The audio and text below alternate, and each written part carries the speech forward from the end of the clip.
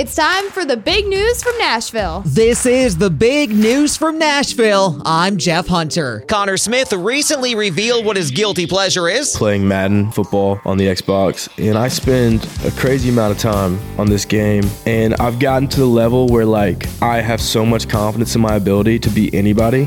But it's been funny. I've actually there are a couple people that DM'd me on Instagram, a couple fans asking me to play them in Madden. And so every now and then I'll play one of the fans and get to talk to them on Xbox Live, and it's always a fun time. And Tim McGraw talked about the advice that him and Faith give to their daughters. You know, Audrey's an actor, Gracie's an actor, singer. She's working on auditions for Broadway. And all we can tell them is, look, you're going to get a lot of no's in this business. This business is more no's than it is yes, but you try to learn from every audition you have, every door that's shut. You try to learn from it, and you just try to persevere and try to gain experience from it. That's the news from Nashville. I'm Jeff Hunter.